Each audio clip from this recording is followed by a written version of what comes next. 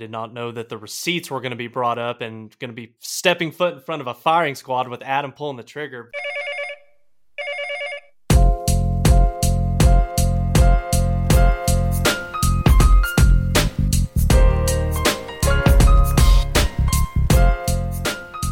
Welcome to the Mainline Podcast. I am Adam Jacquez. It's Bedlam week. We've got the full crew back in the studio. Corbin Polson, Tyler Burton. Guys, how are we doing this evening? I'm doing well, Corbin. Nice of you to join us this week. Big weekend up in Stillwater, so it's nice having a special occasion, having you back. But no, I'm doing well, guys. I'm glad we were able to get back together and do this tonight. We've got Thanksgiving coming up on Thursday, and I know we're all going to be traveling starting tomorrow. And I'm coming up to your neck of the woods, Corbin, for 5 days, so pretty excited about that. Go out and see Colorado for a week, and I know that with us recording a day earlier, we haven't had a chance to do nearly as much podcast prep for Bedlam, but we're just going to roll with it, see what happens. And guys, I cannot wait for Saturday. It's going to be a great matchup in Stillwater. Yeah, thanks directly from my girlfriend to both of you, allowing me to go off last Tuesday. It was her 33rd birthday, so went out and had a nice steak dinner. Spent way too much. It was totally worth it. But yeah, it was a great time. Yeah, I'm excited, dude, for you to be out here. I'd give you a bunch of advice and stuff. I think you're in pretty good hands when it comes to things you guys will do out here, and you'll have a great time. So ironically, I'm heading back to Oklahoma on Wednesday night, Thanksgiving week. I got to be around my OSU grad aunt for the game on that weekend. So, pros and cons. Are you going to go? Are you going? No, I'm not going. No. One guy that is going, Adam. Like 3-0 in Bedlam when I go to Stillwater, so maybe I should. Yeah. I will be in Stillwater for the game, although after the game, I may want to flee the state just like you, Tyler. So before we I may not come back. Yeah, I wouldn't blame you. It looks like a year unlike any other as far as what's shaping up there. We'll get to that game in a second. Before we do that, though, we do need to cover what happened down in Norman this past Saturday against Iowa State. An interesting game, a lot to like, some to dislike, some head scratchers for sure. So let's start with the bad first. Get that out of the way. The offense. What happened? It's a wonderful question. I don't really know. At this point, we're 11 games, 12 games into the season. I don't really know how else to say it. This offense looks broken right now, guys. I mean, this was the 5th time this season that Oklahoma's offense put up 7 points or less in a half.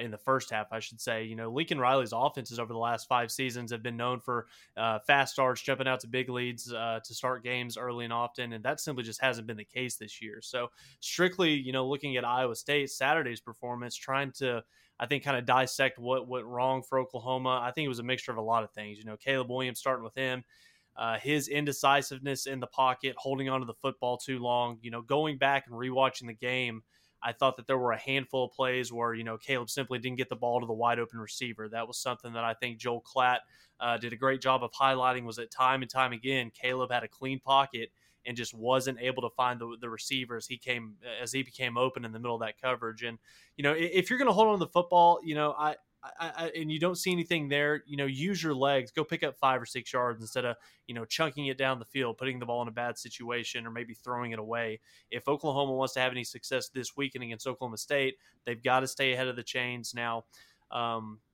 back to the struggles, I thought that there were also kind of some more plays than not where Oklahoma's receivers were either completely covered up or they just didn't do a good enough job coming back to the football, helping Caleb, get open in the receiving game. But guys, for me, the biggest problem right now is Lincoln Riley and the play calling. That's where I'm going to point the finger at. Oklahoma, I think that they kind of need to simplify things, especially in the running game. They had a lot of success with the outside zone concept, especially in the second half on Saturday.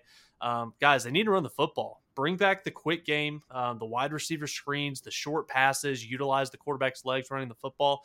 We're seeing too many throws. It kind of feels like on plays that are on vertical type concepts, vertical routes, running the football, getting Caleb back into the rhythm with the quick game, forces the defense come down closer to the line of scrimmage, suck them in, and force them to commit to stopping the run, force them to commit to stopping the short game, and then start throwing the ball deep down the field 10, 12 times over a 4-quarter stretch. It's bizarre, guys. We really haven't seen much offensive success, outside of Tech since Texas, right? It's really the one game that they seem to have things rolling. And, I think Tech's been hit and miss throughout the entire season. I'm with you, Tyler. I don't know if the offense is too complicated for a guy like Caleb right now. I don't know if Lincoln Riley is getting a little – I don't even know how to describe it. It seems like he refuses to let the offense gain momentum and to work the ball down the field. It seems like every drive is an all or nothing type of drive, right? We're either going to hit a big play or we're going to go 3 and out, maybe get a first down. It's bizarre. And I don't know. I'm definitely not an X's and O's enough guy to figure out who this really falls on. Because you're right. You see some plays, especially the interception that Caleb Williams had, like he had Jeremiah Hall, on the seam route on the other side of the field, and it looked like he had a step. But then again, like, why is Jeremiah Hall running the seam route in that situation? Kind of was confusing to me as well. So I don't know where to put the blame exactly, but you see enough flashes just to keep the little ounce of hope that I think I still have in this offense to do something.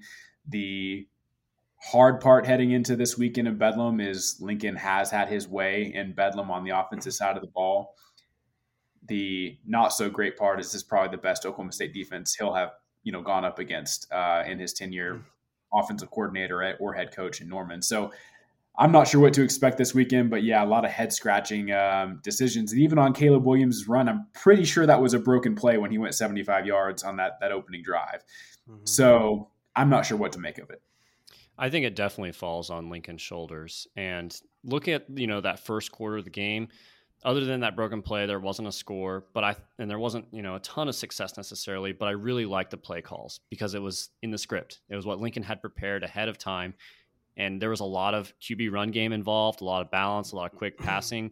And then as soon as the script ran out of plays, it reverted back to what we've seen over the past, couple of slower parts of this offense where Caleb Williams is dropping back. There's tons of vertical routes. They're not open. He's sitting there. He's trying to prove that he's not just a runner, but a passer. So he sits back there, and then inevitably nothing happens at that point. So another week, another game plan without very many screen passes. Beginning of the year, we saw tons of screen passes to the wide receivers. We don't see that at all anymore. We don't see that to the running backs even. We don't see quick slants, really. It's all vertical routes, or it's just not being thrown, even if it is there and open. And so Lincoln Riley, his downfalls, not just this year, but in years past, has been his play calling. Does he get away from the running game? And whether that's, hey, okay, the running game works. Now let me prove that I know how to pass the ball still too. Or maybe he falls in love with a concept or a scheme or a certain play, and he's drawn that up earlier in the week, and he says, this is the perfect play. It's going to work. We're going to go execute this. And then it doesn't work. And then he goes, well, that's weird. I don't know why it doesn't work. Let's keep trying it. And it still doesn't work. And so that's frustrating. It's like, go back to your bread and butter. If it's running off tackle, let's do it 30 times a game. Let's do what works and actually move the ball. I think that's been a huge, I guess a black eye towards, what we've seen from Lincoln this year in the play calling. And I thought that it came to light again on Saturday. It's kind of the inability to stick with what's working, stick with what's gotten you to that point. I know that on the drive that ultimately, resulted in Gabe Burkich missing that field goal. Kennedy Brooks had 3 consecutive plays where I think he had a run of 6 yards, then he had a 26-yard gain, then a 9-yard gain, got you all the way down into the red zone, and then Lincoln decides, hey, let's try to throw the football the very next 3 plays, forces a field goal. OU ultimately misses on it. But, guys, we talked about it, going into the bye week, that Caleb Williams going into the last month of the season, Baylor, Iowa State, Oklahoma State, arguably the 3 best defenses that he was going to play all year, the 3 best teams on OU's schedule. And guys, looking at how Caleb has performed the last couple of weeks, his combined stats against Iowa State and Baylor, 17 of 36, 229 yards, 1 touchdown, 3 interceptions. He's completing less than 50% of his passes combined for both of these games. That's simply not going to get it done. And Adam, like what we were just talking about, get the quick game going again. Use the bubble screens. Get the wide receivers catching the ball 1 to 2 yards away from the line of scrimmage. If you can't run the football, if you're having a hard time, asserting yourself in the running game, the quick game is basically an extension of the run game. Get your playmakers, Mario Williams, Marvin Mims, get those guys the ball out in space and see what they can do after they make the catch. But it's been a big test. It's been a very, very challenging for Lincoln and Caleb the last couple of weeks, and guys, it's going to get a whole lot harder this weekend, especially going on the road to a hostile environment, what we know Stillwater is going to be here in just 5 short days. we can all expect this will be the last game in Stillwater for quite some time, right? I mean, this is probably, last Bedlam game there. Mm-hmm. Maybe they come back to Norman next season. Yeah. Maybe not. Maybe not. I mean, I don't think that's a given, but I would lean towards next year probably being the final Bedlam game for quite some time. Mm-hmm. Guys, that place is going to be crazy. And I've been to that stadium a couple times. I don't think it's the loudest thing in the world, but they'll be pretty excited. So, I was even thinking earlier today, if you win the toss, what do? Do you throw Caleb into that madhouse that is going to be from the start, or do you risk your defense giving up an opening score and then he's got to do it on the second drive anyway? So, I mean, they're going to have to weather this storm. That crowd is going to be ready in Stillwater. That team is going to be ready in Stillwater. I think the only thing that kind of gives me some hope heading into Bedlam is that Oklahoma State offense hasn't necessarily been great all year either. And I think I was mentioning to Adam before the podcast, I don't know their depth chart well enough to say this with full certainty, but I think after the game in Lubbock, they're probably even more thin on the offensive line heading into Bedlam than they were earlier in the season. So you would like to think this defense has its way, but the other problem is Spencer Sanders' legs will probably – I know Taylor Martinez is definitely an athlete. He certainly had his way against us, a few months back. But you got to think Spencer Sanders is probably the most well-rounded athlete this team will be playing as far as an opposing quarterback is concerned. Well, and I think, going into this weekend defensively, I think it's safe to say that the game against Iowa State, that was the best game that they played all season. Now, we knew coming into the game, we talked about it last week, that Iowa State had the skill talent to kind of give Oklahoma fits like they've done in years past. Brees Hall, Charlie Kolar, Xavier Hutchinson, outside guys of the first and last possessions of the game. OU's defense dominated. I was very impressed with what I saw, especially from Oklahoma's front seven. I don't think I gave Jalen Redmond enough credit at the beginning of the year for his play, because it's been obvious that this defensive line is so much better when 31 is out on the field. They held Brees Hall to, I think it was just 58 yards rushing. It was right around three yards a carry. That's outstanding against a running back of that caliber, a guy that's, probably going to be a top 1 or 2, round pick in the NFL draft. But, guys, coming into that matchup against Iowa State, that was an offensive line that had only given up 12 sacks all year. Oklahoma sacked Brock Purdy 7 times on Saturday, and Perrion Winfrey almost ended that man's life in the middle of Owen Field. But that was the hardest hit I've seen in a long, long time. The linebackers, I thought, probably had their best game collectively of the entire season. Brian Osmo, the past 2 weeks, he has made his living in the backfield. Hit probably his best 2 games outside of the Cotton Bowl against Florida last year. Has played exceptionally well. He and Deshaun White are really kind of gelling on the interior of that defense in the front seven.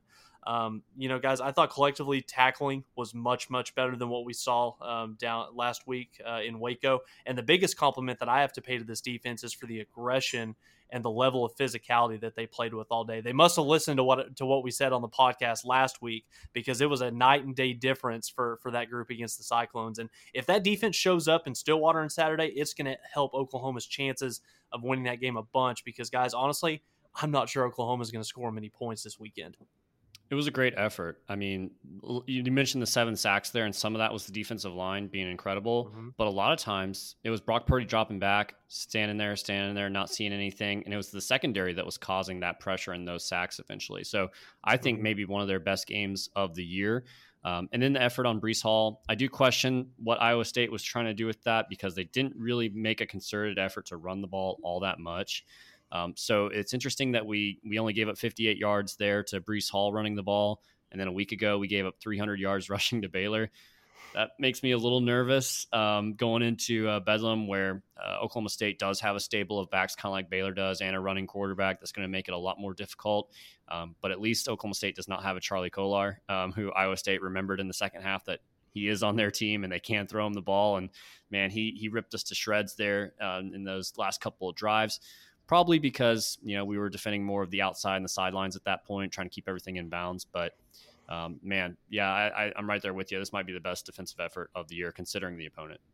You add to the stats. I mean, obviously what they were able to hold Brees Hall to was impressive. You add to that the fact they were on the field for over 38 minutes in this game. That makes those numbers even more impressive. Now, obviously, you would have liked to have seen them close out the game a little bit better on that second to last drive, get a stop in the game. That would have been the perfect way to kind of cap those things off. But, they made a play when the play count. And guys, as much as we have questioned his playing time and ragged on him, Pat Fields probably just played his best game as an Oklahoma Sooner to end his career, in Norman. So between him and I'll be honest, guys, I think early in the season, I always thought DTY was a good player. There's a noticeable difference when DTY is on the field and playing at an elite level.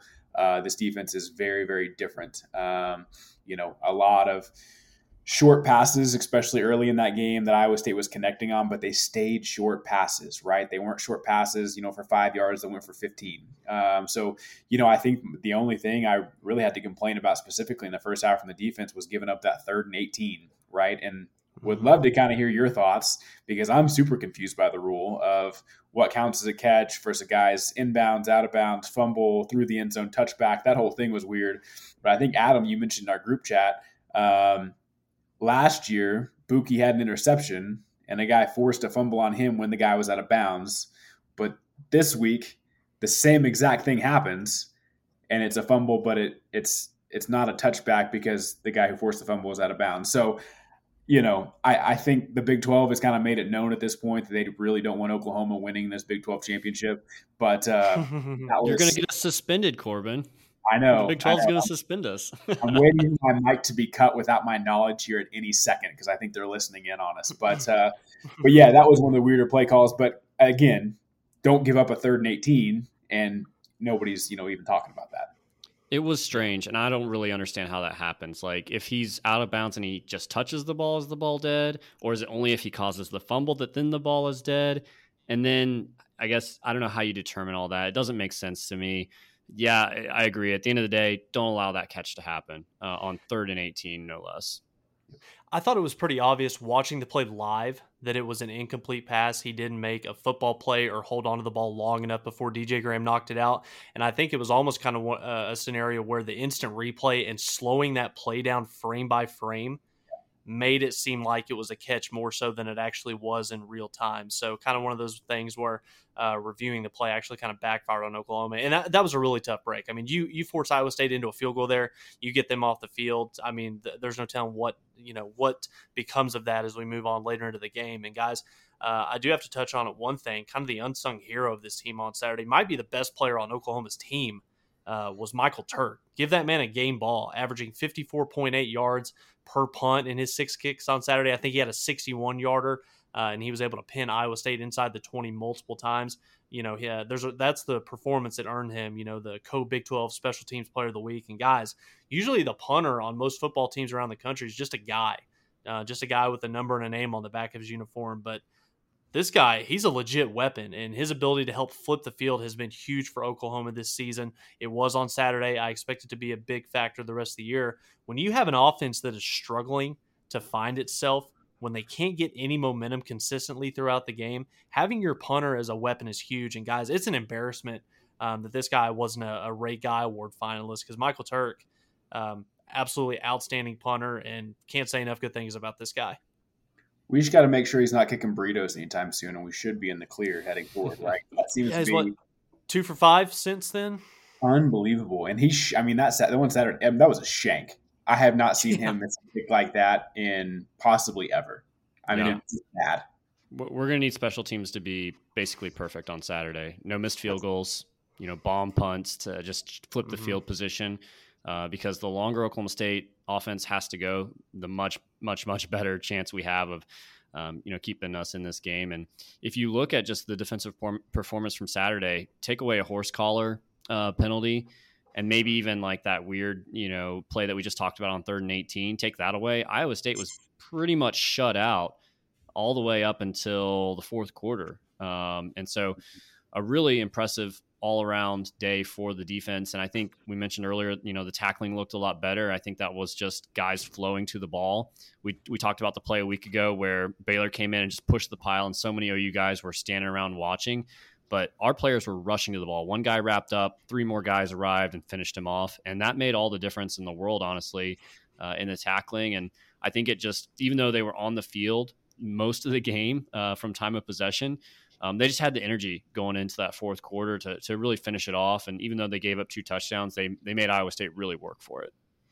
As great as I think they played as a group, whole game perspective, I'm still left wanting more on the opportunities to finish drives, right? They granted 4 for 18 on third down was Iowa State. I can live with that all day long, right? And 2 of those came in the very first drive of the game. But then you look at the fourth down, multiple times they get off the field, and Iowa State was 5 for 7. You could that game could have been over a lot earlier than it ended up being if you close out some of those drives, specifically on fourth down. So there's still room for improvement. I hope this defense doesn't lose its hunger because it performed well this week, because we're going to need every ounce of them come Saturday. Well, let's transition over here to around the country in the world of college football, starting on the national landscape. I mean, guys, there were some major storylines, what happened over the weekend. And guys, there were probably nothing bigger, no better performance around the country than what we saw up in Columbus. Ohio State, my God. Michigan State, we thought was going to at least put up some type of fight. We even picked them, maybe to stay within the point margin, the spread that Vegas had laid out. And guys, 49-0 at halftime. Are you kidding me? CJ Stroud, Travion Henderson. Ohio State's got it rolling right now. And I know Michigan State statistically has the worst passing defense in the country right now, but that was still an opportunity for Ohio State. You still have to go out there and prove it. You still have to execute. And shout out to Ryan Day's team. They played fantastic, and they should be, in my opinion, the number 2 team when the playoff rankings come out tomorrow night. It's pretty amazing. The longer the season goes on, the more and more everything just balances back to what we thought at the beginning of the year. Ohio State's a good team. Georgia's a good team.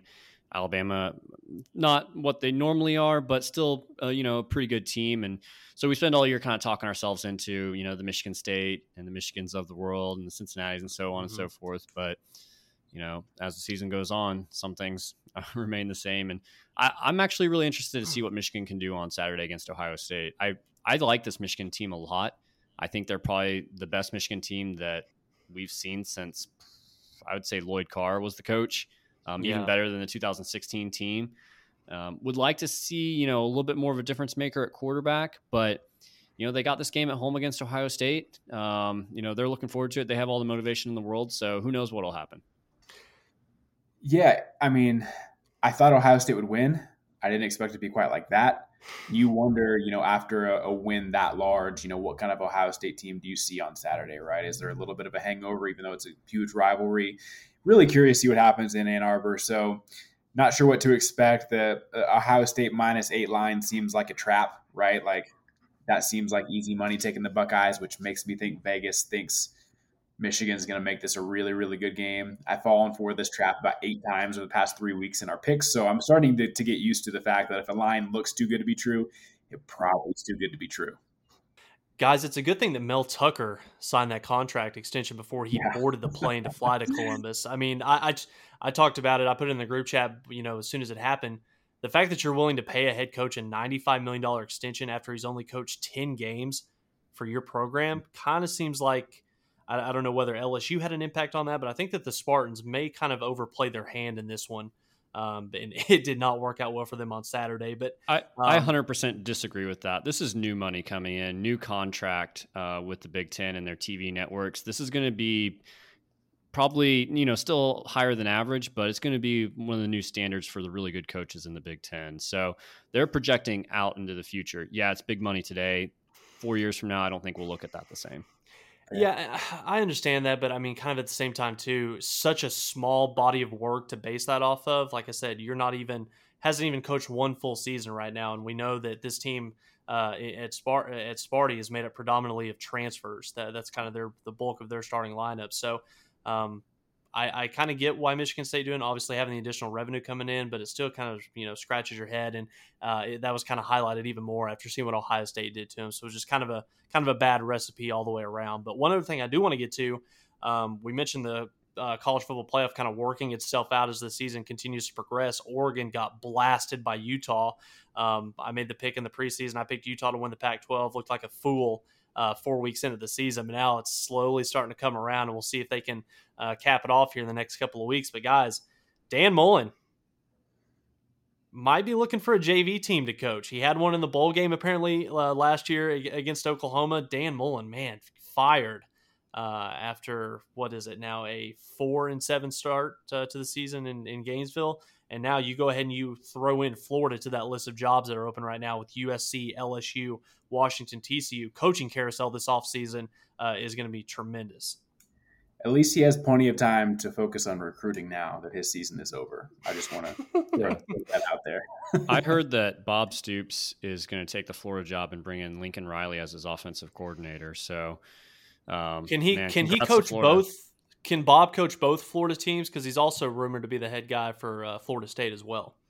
Well, not rumored. That's confirmed. He is the head coach at Florida State. Yeah. Everybody knows that. Caleb's following them both wherever they decide to go. So, It's true. Man, Dan Mullen, what a quick fall from grace, because they had a great team last year. But ever since that Cotton Bowl, he's pretty much done almost everything wrong. And normally you would say, hey, a guy that has a bad year, it's just one bad year, regroup, you get another chance at it, in most scenarios. But the wagon had turned around so hard in the other direction that I don't know how he was going to get that flipped around with the fan base, the donors, the current players, just everything. It felt like, man, that just slipped away from him so quickly. And there's so many open, jobs right now between USC and LSU, and there's going to be a carousel. Virginia Tech's another solid one out there. So I don't know that all these programs are going to be able to find somebody that they're all in love with, because I just don't know who you get that is going to be a home run hire in all these scenarios. Shane Beamer would be a home run hire for a lot of these programs. I know he hasn't done much at South Carolina, but what he's been able to do in that short turnaround and the way he seems to kind of captivate a program, man, that'd be a great spot for any of them. Well, I mean, I think he's far exceeded the expectations of what was kind of laid out for him going into, year one as the South Carolina coach. And he's got a big one this weekend against Clemson. But no, it's been fun to see two guys that were hired in the SEC, first-year head coaches in that conference, Shane Beamer and Josh Heupel. Both are making splashes in year one at those respective programs. And Corbin, to kind of throw this over to you to put the final touch on the national landscape, we mentioned the new set of college football playoff rankings are coming out tomorrow. 3 teams ahead of Oklahoma lost. Now this is potentially going to set up a top 10 matchup in Bedlam this weekend. Any thoughts on potentially maybe a 2-loss team still being ranked ahead of Oklahoma when this comes out on Saturday or on tomorrow night? It's hard not to say no.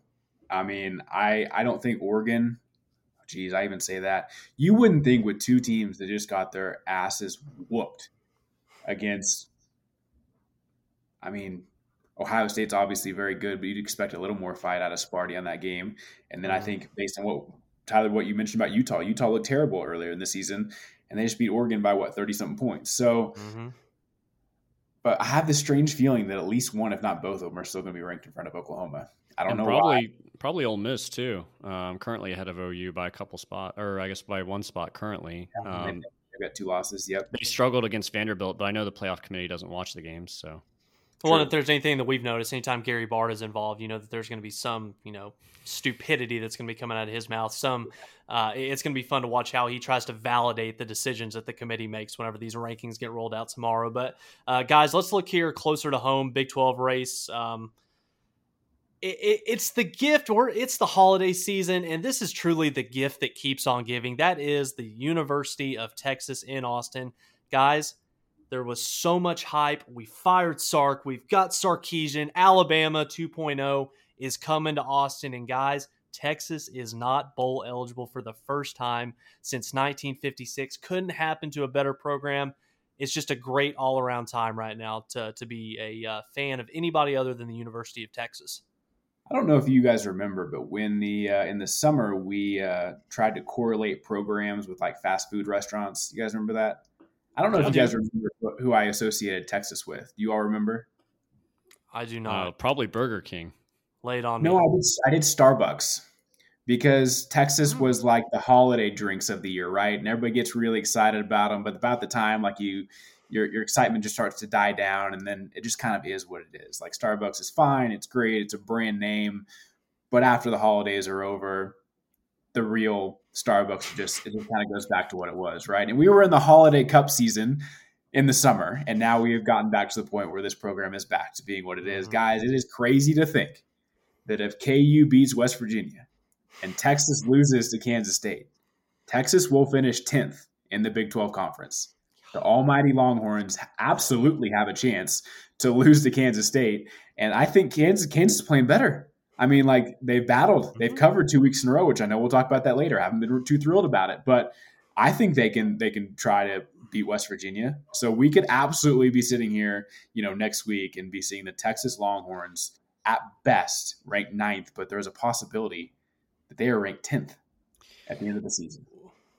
Unfortunately, K-State might be without Skylar Thompson, so True. the Wildcats have a little bit of a difficulty to overcome there. But yeah, Kansas is playing much better. And in regards to Texas, this is like the ride at the theme park. As soon as we get off, I'm running back to get in line again for next year. I'm jumping on the hype train. I'm excited to hear how good they're going to be. Probably 12-0 in 2022. I mean, the hype is going to be real. We're gonna get all on board for it again. And I'm going to watch it all come crashing down. I'm going to enjoy every second of it. It's probably a top 20 team next season, right? Like preseason. Anybody guaranteed? When does the hype train start rolling? Is January too soon, or do we have to kind of get closer to spring football for that to kind of go into effect?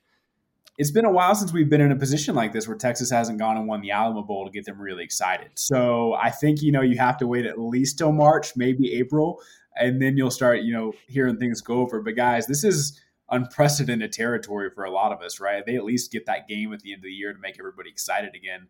We don't get that this year. Maybe the Kansas State win does it. I don't know. And they don't really have much in the way of recruiting to look forward to by their standards. It's not shaping up to be a great class.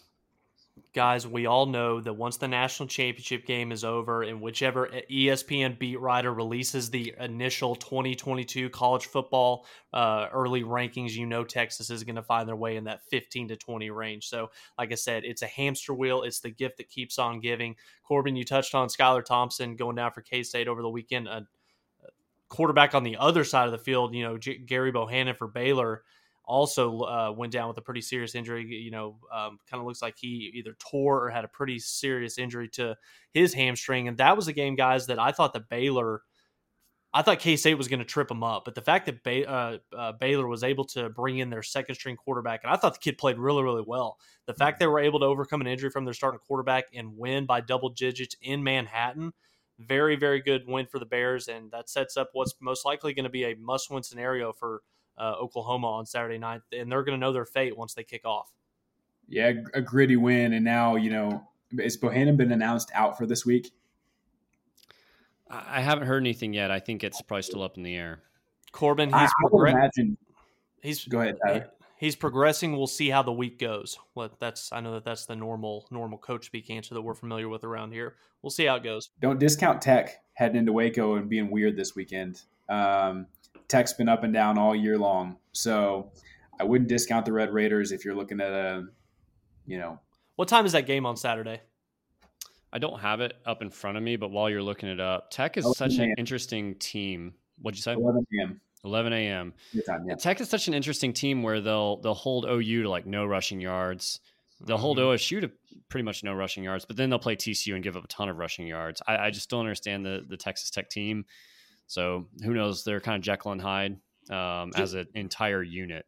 Just imagine the win being kind of taken out of Oklahoma State's sails. If Texas Tech can figure out a way to knock off Baylor on Saturday morning, then essentially you're guaranteed a back-to-back big Bedlam scenario for the Big 12 championship. So that kind of diminishes a little bit of the hype surrounding that atmosphere that's going to be in Stillwater on Saturday night. And guys, Oklahoma State, they wrapped up, clinched its first trip to the Big 12 championship game this past weekend, a 23-0 win over Texas Tech on Saturday. Guys, I think if I remember the statistic correctly, they shut out Texas Tech for the first time, I think, since 1997. Cowboys have only allowed one offensive touchdown over the past 4 games, but this was the first shutout of Texas Tech, like I said, in almost 30 years. So Cowboys, their defense, man, they've got it rolling right now. It's going to be a big test for Oklahoma on Saturday. Yeah, you look at some of the stats that have been put out this week, specifically regarding the OSU Twitter account. So OSU leads the country in largest margin of victory in in weeks 9 through 12 at 35.5 points per game. And they've also allowed the fewest points in those weeks at 5.8 points per game. Guys, I understand the talent of who they're playing against when you think of a Kansas, West Virginia, TCU, Tech, certainly isn't the who's who of the Big 12 conference. But at the same time, their defense throughout the entire year, the most points they've given up is 24, that coming to Iowa State and to Texas. For whatever reason, in the past, however long Gundy has been in Stillwater, he has not been able to figure out this game at all.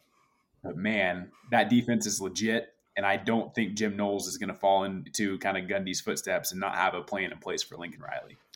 Yeah, it's kind of flown under the radar that OSU has played the weakest teams in the Big 12 over the last couple of games.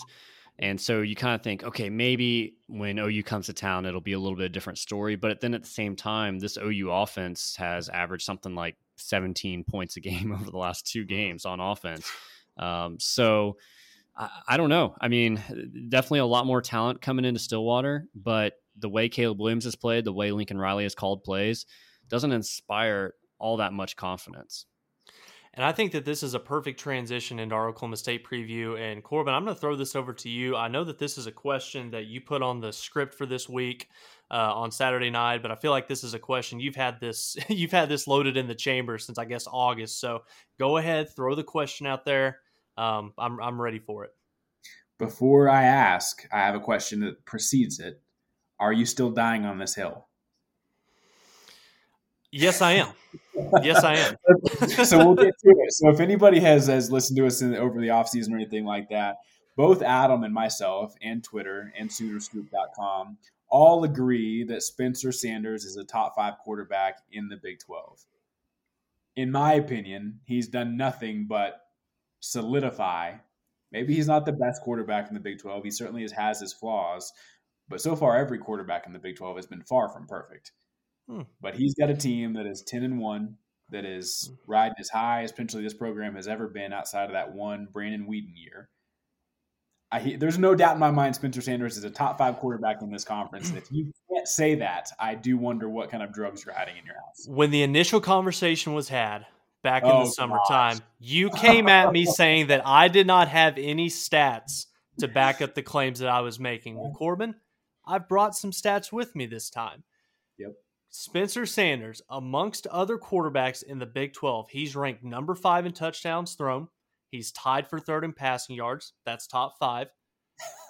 But he's also number 9 in completion percentage, and he's tied for 8th in quarterback efficiency, only ahead of Jason Bean of the Fighting Kansas Jayhawks. So I'll go ahead and say this. While he doesn't have the numbers to maybe back up the claim that statistically he's a top 5 quarterback in the league, he's been one of the better quarterbacks in this conference, I think, in various other ways. I think Spencer's decision-making has been much better. You know, he's only thrown 6 interceptions, I believe, on the year. He's not throwing into nearly as many tight windows as we've seen in the past. And guys, he's done a great job of throwing the ball away under pressure, taking care of it, living to fight another day instead of making a back-breaking mistake. He isn't winning games by any means necessarily for Oklahoma State. He's been able to kind of lean on the defense to hold serve as well as Jalen Warren. But his play and decision-making, he isn't losing games for OSU this year like we've seen in the past. So while I think he has gotten better and better, I also think that you could plug and play 5 other quarterbacks in the Big 12 on that Oklahoma State team with Jalen Warren running the football with that Oklahoma State Cowboy defense.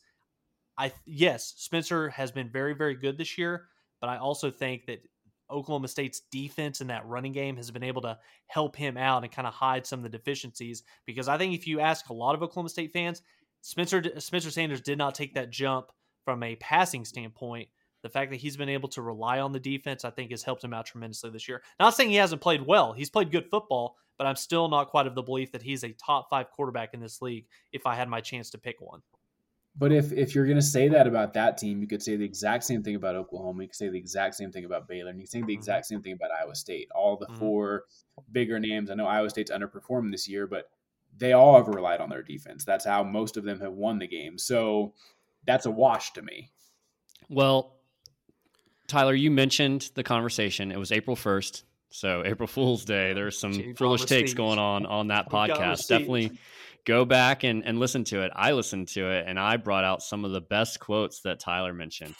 Starting off with top 2 quarterbacks in the Big 12. Obviously, Spencer Rattler and Brock Purdy. Don't even need to talk about it. Third on the list, you had Skylar Thompson, who I mentioned had never thrown for more than 12 touchdowns in a season. He's currently at 9 touchdowns this year. He's hurt, Adam. He is now. He wasn't earlier. He was early in the season. 4th, you have Max Duggan. You called Max Duggan a better athlete than Spencer Sanders, which Corbin said was absurd. That seems, pretty accurate still to this day. And then fifth, you said, whoever starts at Texas, saying, I'd rather take them simply because Sarkisian is calling plays. He has a track record of success with QBs. That turned out really well. You mentioned Skylar Thompson would have a better season than Spencer Sanders. And then you also mentioned Max Duggan's situation is much better than Spencer Sanders. You had some freezing cold takes on that podcast. Tyler is walking away from the mic right now. Probably a good thing so he doesn't continue to say dumb things about Spencer Sanders. Yes, the Cowboys are not winning because of him necessarily. He's probably not even the MVP of that team, but he's definitely a top 5 quarterback. They would not be where they are without his play. What's interesting, kind of looking more towards this weekend, is I thought what perfectly described Spencer Sanders was the fact of his 6 interceptions on the year. 3 came against Baylor, who we all think is one of the best defenses in the league. We also think Iowa State is one of the best defenses in the league, and he had 0. He played probably his best game in a loss against Iowa State, where he had no interceptions, versus a win against Baylor where we had 3. If that does not describe Spencer Sanders' career as an Oklahoma State Cowboy, I really don't know what does, because that's the type of guy he is. Now, what concerns me most heading into this weekend is his legs. You have to be smart in the way you attack him, and this defense did nothing but bring pressure against Brock Purdy time and time again. You miss a tackle against Brock Purdy, you can probably catch up to him again pretty quick. If you miss a tackle against Spencer Sanders, I think that's a different ball game you're working with here. So it'll be very interesting to see how Alex Grinch and company handle this moving forward. But again, like I mentioned earlier, I don't think that offensive line is great. If we can get home to Spencer Sanders rushing 4-5 on occasion, that sets this team up really well to pin Oklahoma State deep, give the offenses plenty of time to get some reps underneath them, hopefully find some rhythm in Stillwater. But guys, I don't know how confident I am heading into Saturday. I'll just put it that way. I thought I was going to be answering a simple question for a statement that I made earlier in the year, and God, I did not know that the receipts were going to be brought up and going to be stepping foot in front of a firing squad with Adam pulling the trigger. But no, it's no, I guess we can talk about it now. We transition to this, and Corbin, you brought up when Oklahoma State has the football. This is a really, really good Oklahoma State offense, but it doesn't look like some of the, high-powered offenses like we've seen in the past where you've got, Brandon Whedon or Mason Rudolph slinging it all over the yard. This is a Cowboy offense predicated upon their ability to be the more dominant team up front, lean on their ability to run the football. We've seen Oklahoma State's offensive line play really well, especially in the back half of the season under the leadership of offensive line coach Charlie Dickey. They're averaging around 195 yards a game running the football, and it all starts with Jalen Warren. And guys, this dude is a tank. 5'8", 220 pounds, averaging close to 100 yards a game, 10 touchdowns on the year. He reminds me a little bit of Samaje Perine in a way. Tough physical runner, runs underneath his pads, has a really quick burst, usually takes more than one guy to bring him down. The running game has, like I said earlier, the running game has really been able to kind of take the pressure off of Spencer Sanders throwing the football. Like I said, Spencer's been really good at times, especially over the last month of the season, but the Oklahoma State offensive identity is running the football with Jalen Warren, mixing it in with a little bit of the quarterback running game, play action down the field to guys like Tay Martin, Brennan Presley. If Oklahoma wants to have any shot in beating the Cowboys on Saturday night, they have to stop Oklahoma State's rushing attack, force Spencer Sanders to beat them with his arm.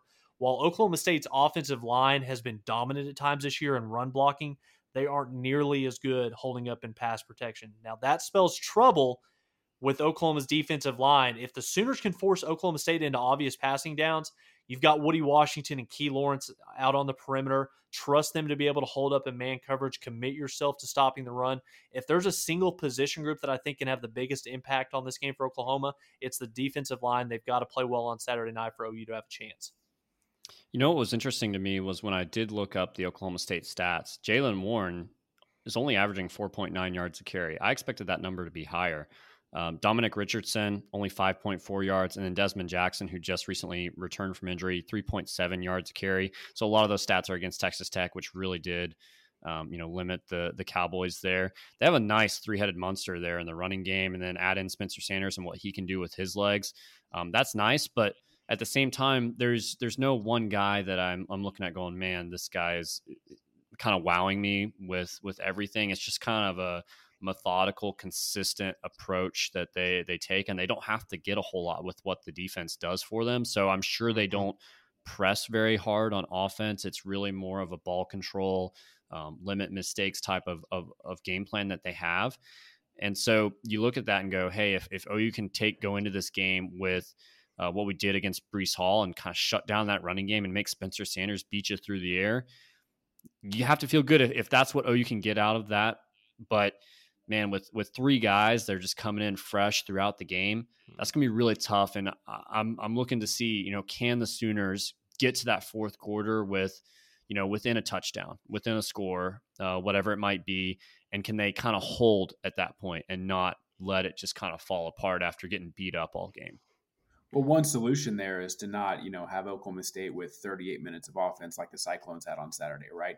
Get off the field, and we need the offense to put some drives together, which this is probably going to be that tallest task that they've seen all season, having the ability to put drives together against this Oklahoma State defense. So I'm very nervous, very concerned about Saturday, but the thing that kind of has been a constant in Bedlam series of late is the fact that Mike Gundy finds a way to just stop doing what his team does best in Bedlam. So really curious about that. Tyler, shifting to the offensive side of the ball, we got to have some sort of life. But what have you seen so far out of Oklahoma State's defense that gives you some peace to sleep tonight, or maybe gives you some nightmares looking into Saturday?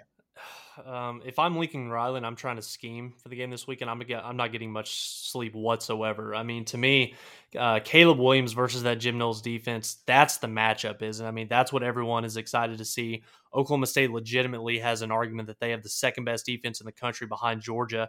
It's a bunch of guys out there playing. They've got 22, 23, and I think even a 24-year-old out there playing, very similar to like a BYU type thing where you've got a bunch of grown men out there playing against kids. This is a group that's played a ton of football together in this scheme. Lincoln is going to have to figure out a way to out-scheme this group because OSU plays hard, solid, fundamental football that relies heavily on creating pressure. They are a very, heavy blitzed defense. Lincoln's play design, I think, this weekend is going to be crucial. You're going to see Drake Stoops if he's back. You're going to see him running around a lot pre-snap to try to help Caleb Williams recognize what coverage OSU is in, where the blitzes are going to be coming from. And guys, very similar to what we talked about whenever Oklahoma's playing defense, committing themselves to stopping the run.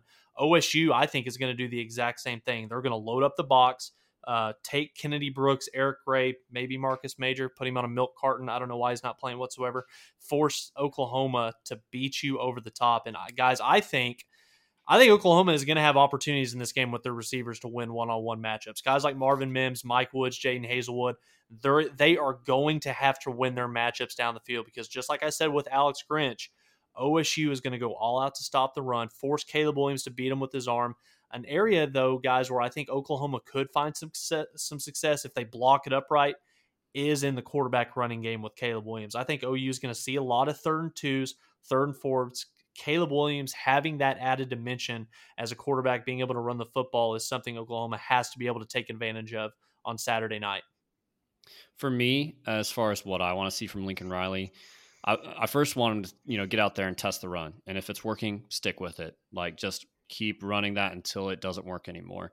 But secondly, and I don't want him to be necessarily cute in every aspect, but this is it. Like, pull out all the stops for it. Every single wrinkle that you have needs to be thrown out there. We see it against Texas every year. Like, for example, this year where they had the direct snap to Kennedy Brooks, does the fake pitch, motions out, has the lead blocker in front of him. We need to see that. I think we need to see, if Mario Williams is going to throw a pass. We saw that earlier in the year. We need to know if Eric Gray can throw a pass. I want to see if Spencer Rattler can get on the field at the same time as Caleb Williams. I want to see anything and everything that Lincoln has. Throw the kitchen sink at this Oklahoma State defense. Give them looks that they haven't seen before. Try to confuse them.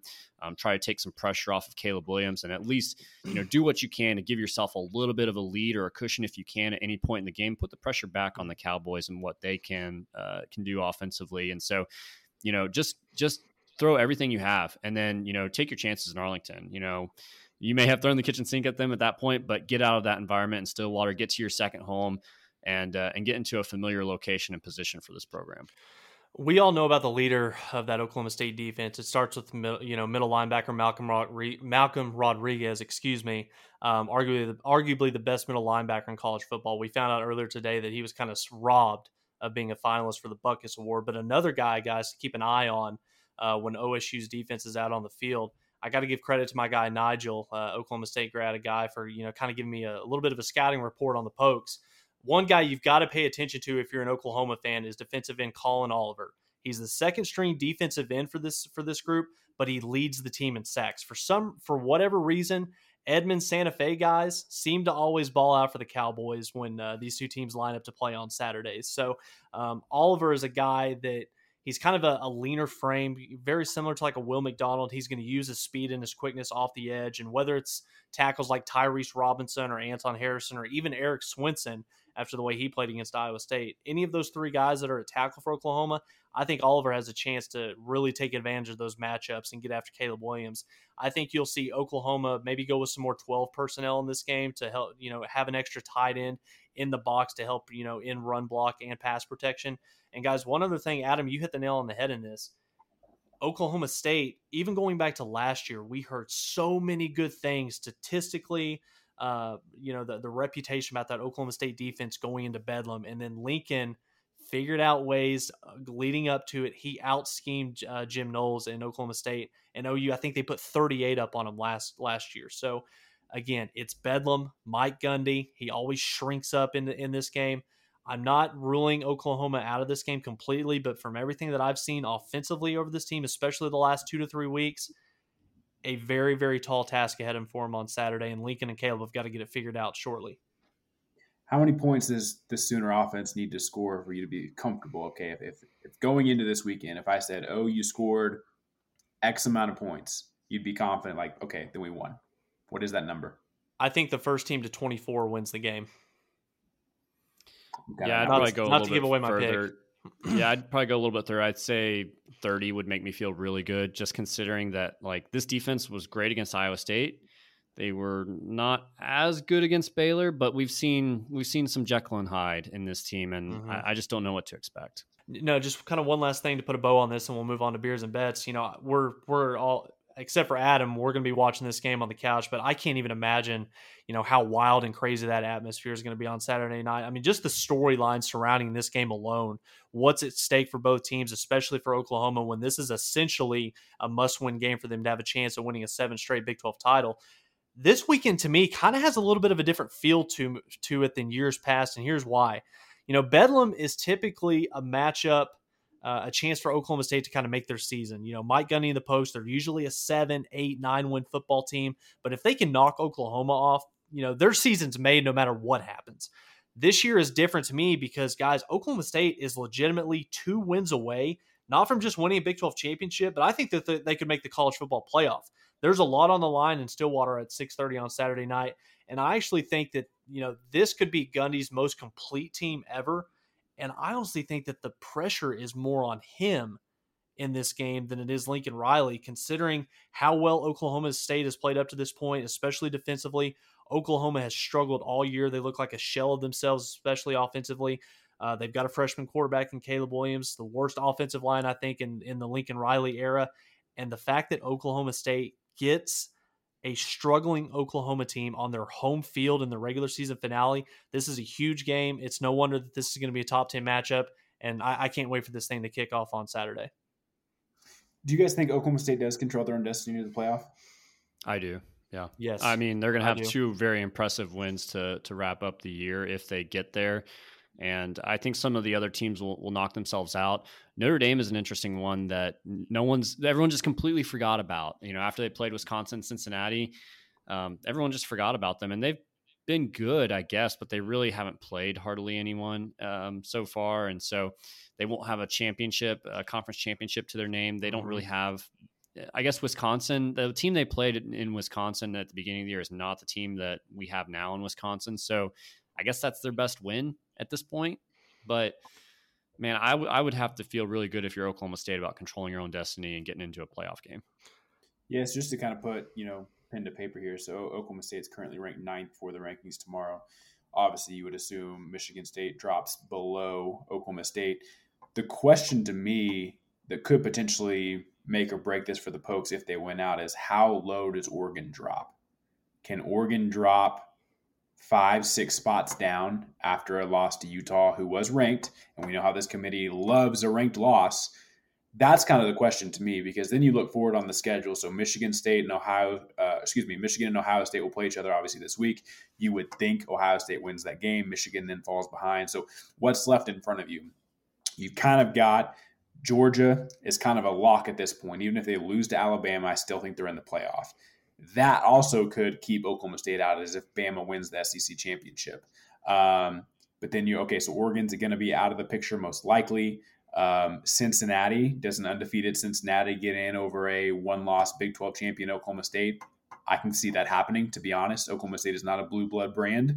And so that to me gives me a little bit of pause. So I'm not under the impression that they are for sure a lock if they win out, regardless if it's OU or, obviously then they'd probably play Baylor if Baylor wins this weekend in the Big 12 championship. I'm not under the impression that they're a lock. I think they have too many big names in front of them. And to be honest, if Bama goes and loses a close game to Georgia, a 2-loss Bama will be ranked in front of a 1-loss Oklahoma State. I have no doubt about that. Whether you feel right about it or not, that absolutely will happen. Well, it's hard to predict because there's been so much inconsistency from this committee and what Gary Barta has said week in and week out. We can try to project what we think is going to happen because years past what the committee says that they value, whether it is head to head, the conference championship game, having that extra data point. I would find it very hard to believe that Alabama, who has kind of struggled year in and all year, they've kind of skated by the skin of their teeth. If you lose to Georgia, you've already got the loss to Texas A&M, a team that was unranked at the time. I think, to me, if this kind of plays out, if it goes chalk how we maybe kind of expected to this late in the season, Georgia's going to take care of Alabama. Alabama's done. Ohio State or Michigan, the winner of that game probably wins the Big Ten. That's going to be your number 2 seed. Then I think essentially for the 3 and 4 spots, it's going to come down to an argument between Cincinnati, Oklahoma State, and Notre Dame. And Cincinnati's in no matter what because they got the head-to-head win over Notre Dame. So are you going to value a one-loss Big 12 champion Oklahoma State that will have a better whole resume, a better strength of schedule, more quality wins over a Notre Dame whose biggest argument is going to be the fact that their only loss is also to a team that you have in the playoffs? So I think that it might be a little bit too early to tell. But if I'm Oklahoma State, take care of business this weekend, beat Baylor in the Big 12 championship for a second time. I find it very hard to believe that they're not going to take one of those 4 spots. I can absolutely see Alabama staying above Oklahoma State with a second loss. Do you remember the outcry? Do you remember the outcry from the big ESPN network when Georgia lost to Bama a few years ago, but they played them really close and it was a crazy win? And how could you not put Georgia in the college football playoff? And thankfully the committee didn't, because I think that would have been to OU's downfall at that point. But you can't tell me that brand and that 3-letter SEC logo will not matter. It does matter. We all know it matters. And I think if Bama goes in and they play Georgia close, a 3-5, maybe even a 7-point loss that maybe is like a touchdown at the end of the game, I would bet money Bama is ranked in front of Oklahoma State. I don't think the committee would care, but if that were to happen, if Georgia does beat Alabama and Alabama does have 2 losses, essentially by putting Alabama in the playoff, you're telling the college football world basically losses do not matter. If you are the right brand, if you have the logo on your helmet, if you've got the the tradition and you've got the pedigree of a national championship program that Alabama is, the most dominant team, in the last 10 to 15 years, why even play the games at this point? If you kind of already know going into the year who the top 4 or 5 teams are going to be, why even have this discussion whatsoever if you're not going to honor the results that are being played on the field? That is a playoff game for Alabama. If you want to make it into the top 4, that's a college football playoff quarterfinal that Alabama is going to play in Atlanta here in 2 weeks. I disagree. The message is not that the games don't matter. The message is to expand the freaking playoff. That's the message if that happens. Well, speaking of losing games but winning, that kind of segues into beers and bets because we're all losers in a sense. But Corbin, it's also kind of bullshit too, because if Alabama loses to Georgia, you're not going to put a 2-loss Alabama in the 4 seed. So essentially, you're going to have to put them at number 3 behind Georgia and Ohio State. So you mean to tell me that you're going to put a one-loss Big 12 championship Oklahoma State, an undefeated Cincinnati, ranked behind a 2-loss Alabama that didn't even win their own conference? I'm not saying that Bama would still be ranked in the top 4. I'm saying they'd still be ranked in front of Oklahoma State, and I think that would allow the argument to be less if you went 4 through 6. If you went Cincinnati, Alabama, Oklahoma State as the playoff committee, you now gave yourself a cushion where it's no longer a comparison between Oklahoma State and Cincinnati, a Power 5 team and a non-Power 5 team. You almost give yourself like a little pillow right between the two to create a little bit less of an argument for, I think people would be nuts if a one-loss conference champion Oklahoma State football team did not get above, especially ending the year beating OU and beating Baylor. You almost need something in there to kind of protect yourself, and that's where I can see them keeping Bama in front of Oklahoma State. Does that make sense? It makes sense in my mind. It does. I mean, I'm kind of against it because Oklahoma State would be more deserving, in my opinion, than Alabama. Agreed. But also kind of the crimson color, me wearing the crimson colored glasses, how funny would it be if Oklahoma State did get left out? I mean, to me, whoever wins the Big 10, whoever wins the Big 12 championship should go to the playoff over a 2-loss Alabama team. Yeah. That's how it should be. Yep, we agree. All right, guys. So, moving on, as Adam tried to get in there, clearly we were going on a rant. We'll get back on track here. First off, as we head into beers and bets, I just want to let you both of you know you're welcome. All right, so 0-5 from me last week really brings everybody back into play here. Guys, I've got 2 little, 5 bets a week groups that I'm in. I went a combined 1-9 last week, so I am just on an all sort of low moment here. 29, 34-2 for myself. Adam moves into first place with a 4-1 week, 30, 34-1. Tyler, another 4-1 week, 29, 34-2. In my opinion, ever since we've made this damn trophy, I've been sinking. So I think I'm just cursed from this deal. But guys, I tell you what, just for sheer competitive and entertainment sake, the fact that we are all this close with 2 weeks to go is fun. And so we're going to have, 10 picks each, right? We're ending on championship weekend. Is that how we're doing this? Yep. Perfect. So let's get right into it, guys. Not waste any time. Adam, start us off with who you got this week. Yeah, the reverse picks worked well last week. I'm sticking with the strategy, so let's lead it off. Western Kentucky at Marshall. I love what Bailey Zappi and Jarrett Stearns are doing with the Hilltoppers there. So that means I am going to pick the Thundering Herd -1.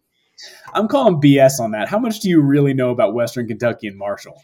I have both Western Kentucky players on my college fantasy football team, so I do know a little bit about them. Yeah. Marshall, I'm less familiar with. Yeah, we'll go with that. Tyler? I'm just over here spit shining this trophy. Guys, I had a COVID spread. Stop it.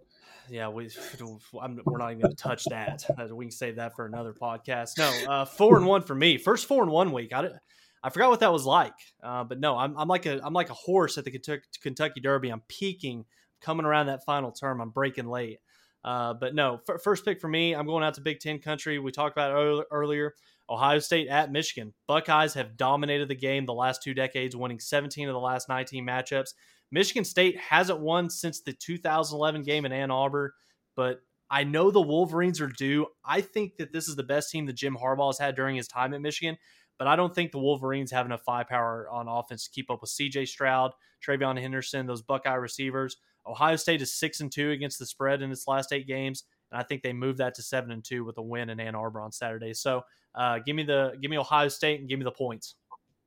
I have no reason to back this, but I feel like Ohio State actually plays better against Michigan in Ann Arbor than they do in Columbus. And so that's something to kind of think about. Again, I'd have to look up the scores to confirm that. That line seems too damn good to be true. And so I've just decided to stay away from it. So for me, I'm going out to SEC, Ole Miss at Mississippi State, Egg Bowl. I believe that's on Thursday night. A little Thanksgiving action, maybe Friday. I don't remember. Thursday, yep. I am banking on Kiffin and, I'm drawing a Mike blank. Leach. Mike Leach, thank you, the Pirate. I'm banking on them scoring points here. I'm going to take the over 61.5. That seems low. I might be falling for the bait like I've done the past few weeks, but I'm going to take the over 61.5 in that game. That seems almost too good to be true. It's such a low number. You've got 2 offensive-minded head coaches with 2 really good quarterbacks. I don't know what Vegas is thinking there. When it's too good to be true, pick the opposite. That's my strategy. I'm sticking with it. Notre Dame at Stanford. Notre Dame's rolling right now. Stanford is going the opposite direction.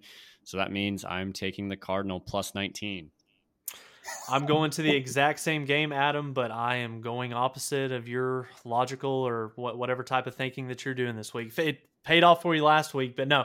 Notre Dame beat Georgia Tech last week 55-0. The Irish have covered 6 games in a row. Flip it over to the other side. Stanford has lost 6 games in a row. Why they're paying David Shaw $8.9 million in Palo Alto is beyond me. He's stealing more money from his employer than Sherry Cole did in her final 2 or 3 years.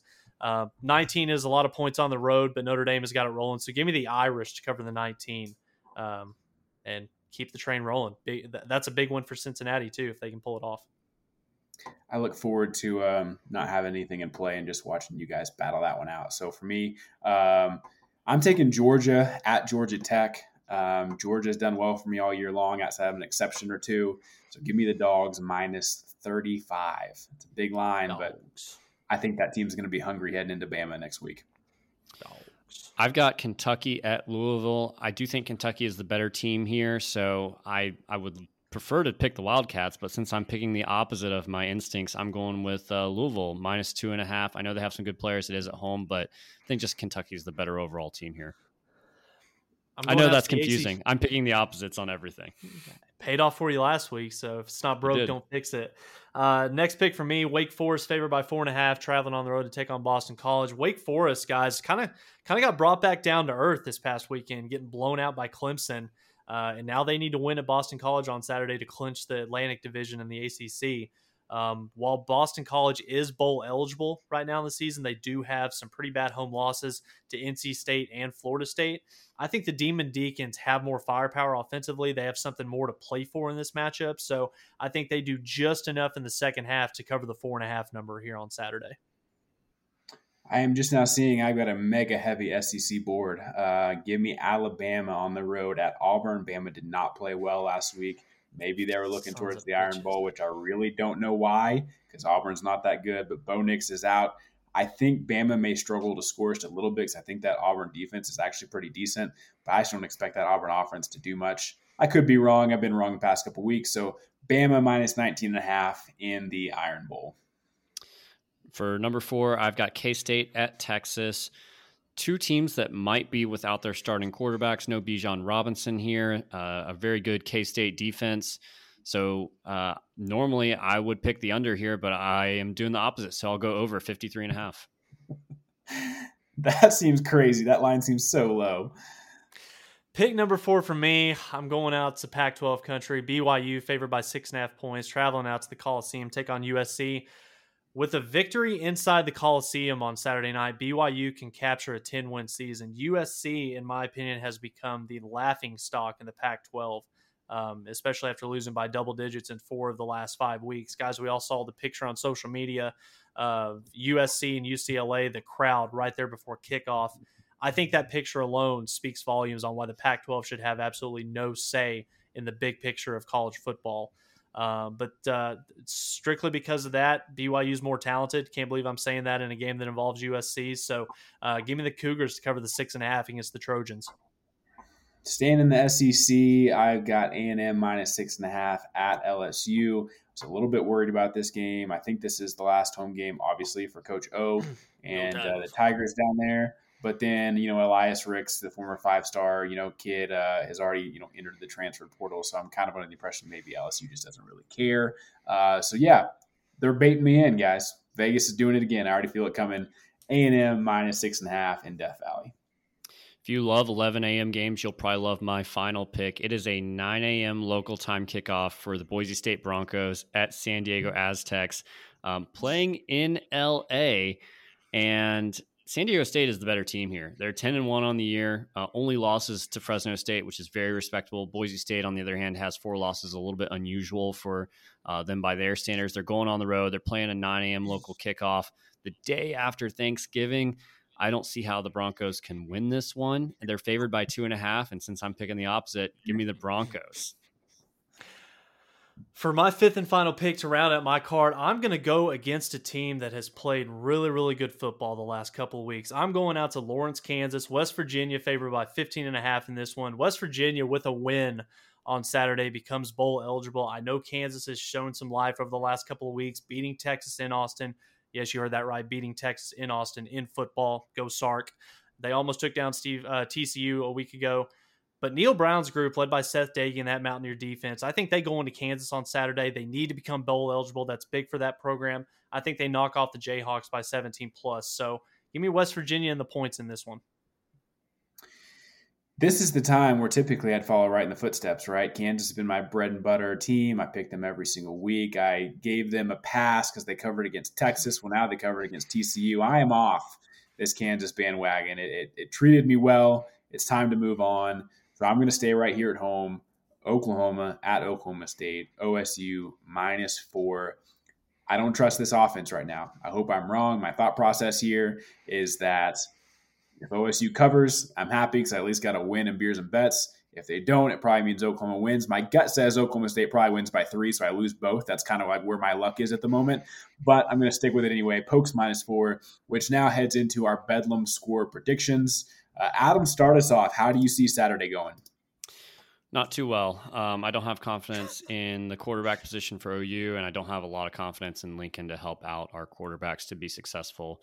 2 weeks in a row, I haven't seen it really where he's been able to put them in a position to succeed. The defense is starting to come around, but man, this OSU machine is just rolling right now. And if the only thing I can hang my hat on is Mike Gundy going into a shell, that's really not enough for me to predict an OU win here. So I've got Oklahoma State 24, OU 13. God, 13 points for Oklahoma. I'm kind of in the same line of thinking as you, Adam. I can't believe I'm going to do this. I know that Oklahoma is a 10-1 football team, but I can't figure this team out. This has been the craziest year following an OU football team that I can remember in quite some time. I know that I should have some confidence in this team, the defense, especially after what they've done the last couple of weeks, 3 quarters against Baylor, and then other than 2 possessions against Iowa State, they were fantastic a week ago.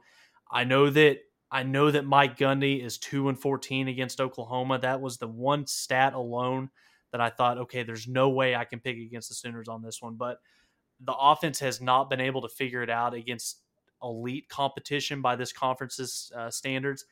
I can't pick Oklahoma to go into Stillwater. I think that is going to be a hostile environment. That's essentially going to be a black hole on Saturday night in Stillwater. They've been looking forward to this matchup ever since the SEC news broke. They've wanted to, get one last crack at Oklahoma.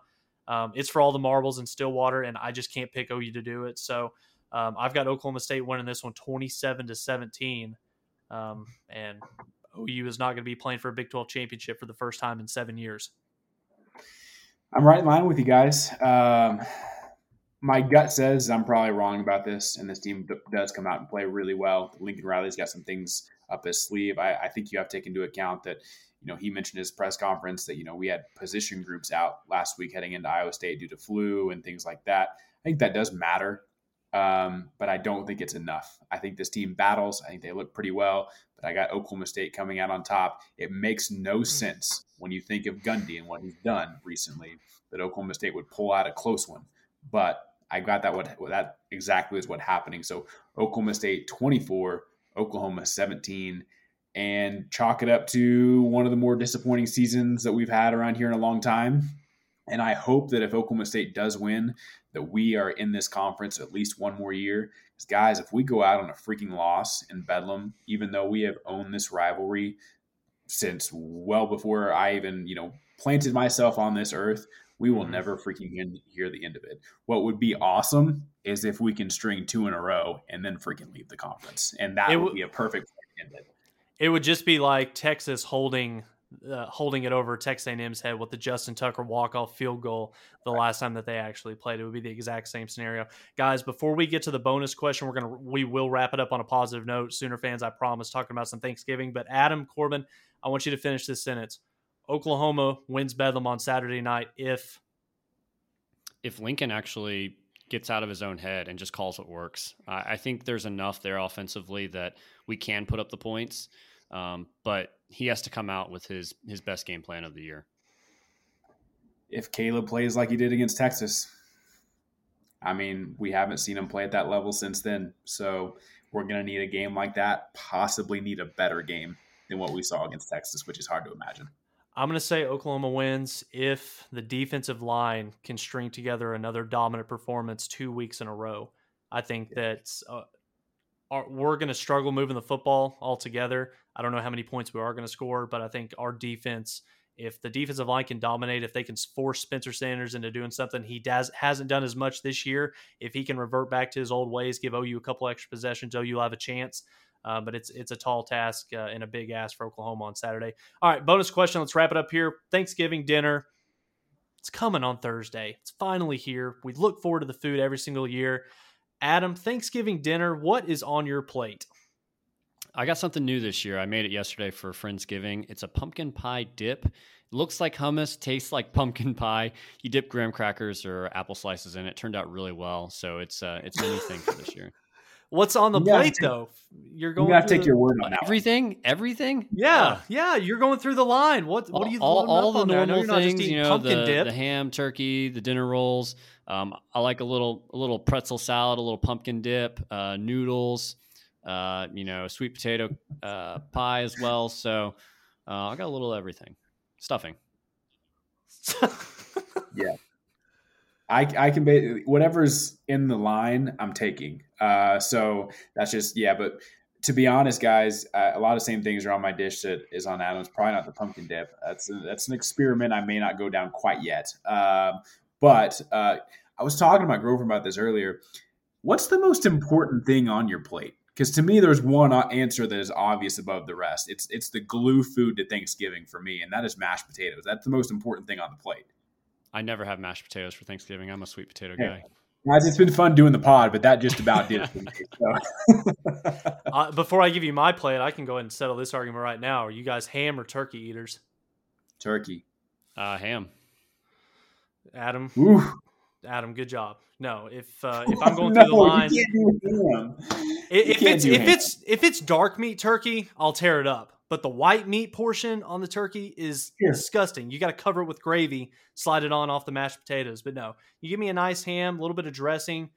I can't believe neither one of you said green bean casserole. That's a staple on the Thanksgiving plate. You got to have a little mac and cheese, hot rolls. You might get some dirty looks here.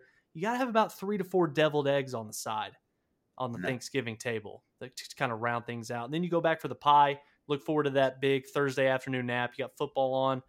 Nothing really beats the afternoon nap after a Thanksgiving lunch. So pretty good. Guys, anything else before we get out of here?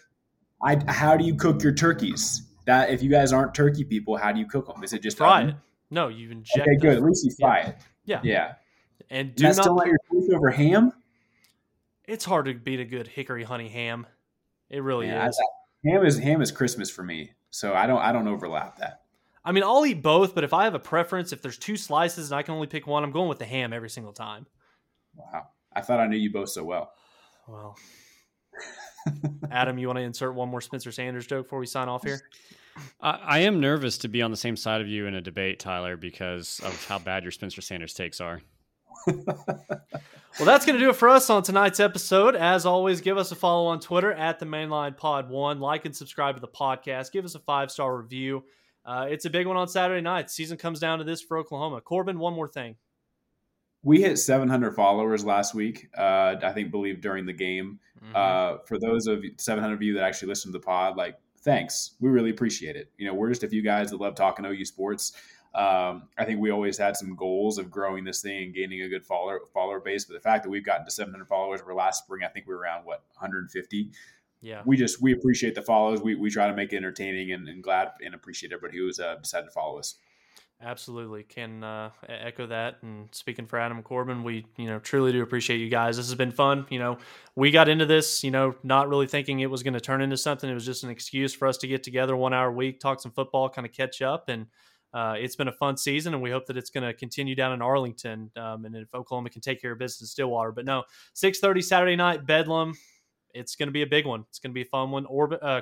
Adam, cheer loud for both of us in attendance. We'll be following it on TV, listening to Herb Street and Chris Fowler. But again, Tyler, Corbin, Adam, we appreciate you guys. Have a happy Thanksgiving. Boomer Sooner. and we'll be back next week for another episode of the Mainline Podcast.